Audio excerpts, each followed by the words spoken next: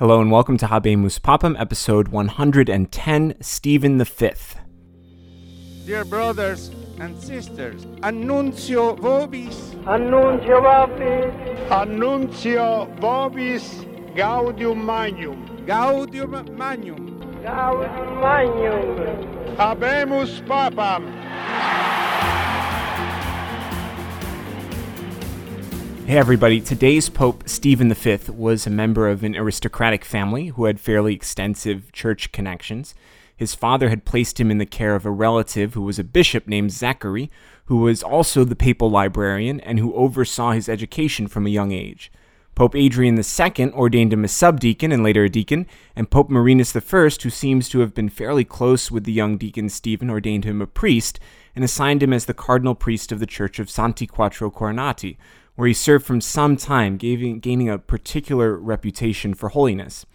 Now, if you remember from last episode, St. Adrian III died in 885 while he was on the road. In his absence, he appointed the Bishop of Pavia, who was a man named John, who was also the imperial representative in the city, to be the caretaker of Rome in his absence.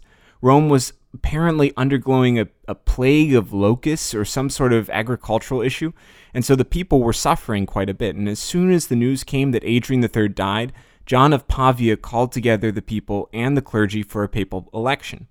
Stephen was chosen unanimously, particularly because of his holiness, which the people thought would help end the plague that they had been facing.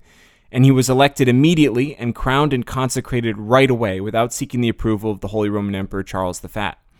Now, this was a mistake. It upset the emperor, since it was his right to approve papal elections. Though we have seen in the past, some didn't go for him for consecration, probably because there was a lot of other things going on in the Holy Roman Emperor. But this time, now he had time to look at it. And so he sent his imperial chancellor, a man named Luitward, to Rome, and he had him investigate, and in the end, he wanted him to depose Stephen V. But once he got to Rome, he saw how unanimous the election was and how holy Stephen was and how revered he was by the Roman people, that he wrote to Charles and said that the election should really be confirmed. And so with that out of the way, we're all on the same page, and Stephen V is unambiguously the Pope.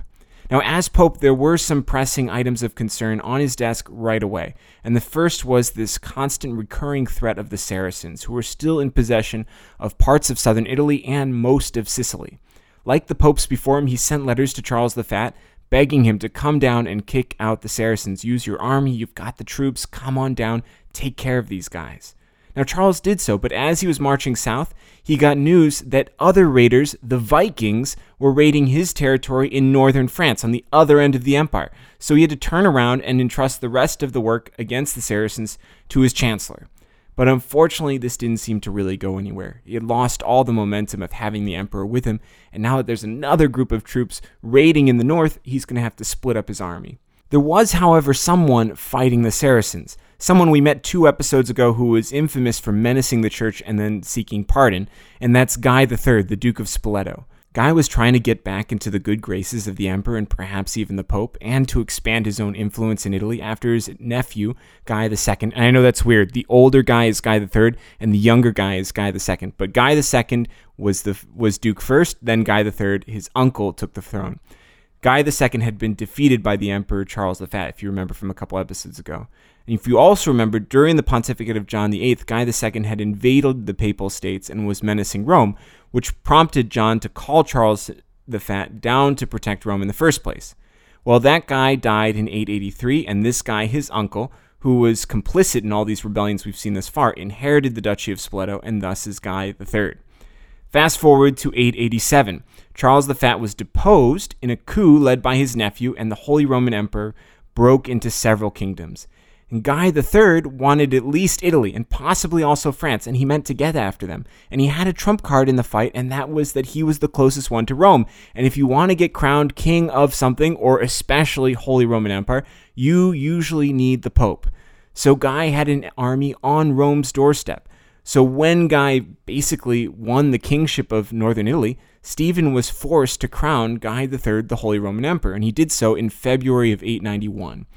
In the middle of all of this, it was clear that the Carolingian Empire was basically falling apart, and the Pope needed help, but none could come. The Saracens were still a threat, and the Pope wrote not only to Guy, but also to the nephew of Charles the Fat, whose name was Arnulf, who had deposed him, And he wrote to the Byzantine emperor requesting help to defend Rome. He's writing to everyone. There's a need for some strong leader to come and take care of these raiders.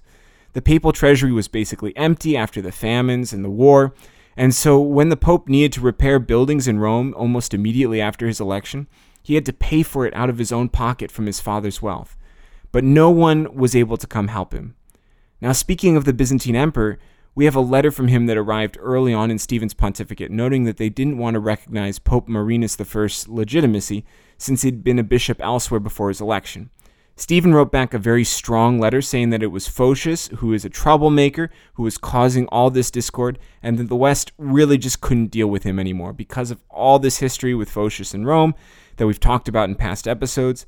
Now, this was a very strongly worded letter. It could have caused another breach between the East and the West. But by the time that letter reached Constantinople, Basil the Macedonian, the emperor, was dead, and his son, Leo IV, was emperor. And when the letter arrived, Leo IV took it to heart. And in 887, he put Photius on trial, and he eventually deposed him as Patriarch of Constantinople. Photius was exiled to Armenia, which is the last we will hear from him. He will die in exile. And while eventually rehabilitated and he's now recognized as a saint by the Eastern Orthodox, at this time, he's pretty much a menace to the West. Now, Stephen V was consulted in this deposition, but he wrote back saying that he would need more information before he could make a final decision. And when the response came back, Stephen had already died, and his successor would have to make the final call. So we might hear a little bit of Photius in the future. One sad note from Stephen's pontificate, and that is that the work of St. Methodius in Moravia seems to have been in part undone through Stephen's agency. Previous popes had approved of St. Methodius' use of the Slavonic in the liturgy, but as soon as he died, the German factions in the area began lobbying very hard to make Latin the only language of the liturgy, and Stephen decided to follow in their lead. So Slavonic was outlawed in the liturgy, and consequently many of St. Methodius' converts turned to the Eastern Orthodox, and specifically to neighboring Bulgarian church, which welcomed them in. And now there's still churches that celebrate Mass in Old Church Slavonic. We have records of Pope Stephen's personal holiness, his care of the sick and the orphans, his desire to purify the liturgy in Rome. He preached personally about making sure that one is silent and attentive rather than talking about other things during Mass. He was certainly known for his piety and his time spent daily at Mass and prayer. And he died on September 14th, 891, and was buried in the portico of St. Peter's Basilica. He was succeeded by someone we've already met in several episodes, and that is Formosus, but we will have to wait for his dramatic re-entry into our story next week. Thanks for listening to Habemus Papam. You can check out the rest of the Catholic Bites podcast at catholicbitespodcast.com, or you can find us on iTunes. There you can leave us a review or subscribe. Thank you, and God bless you.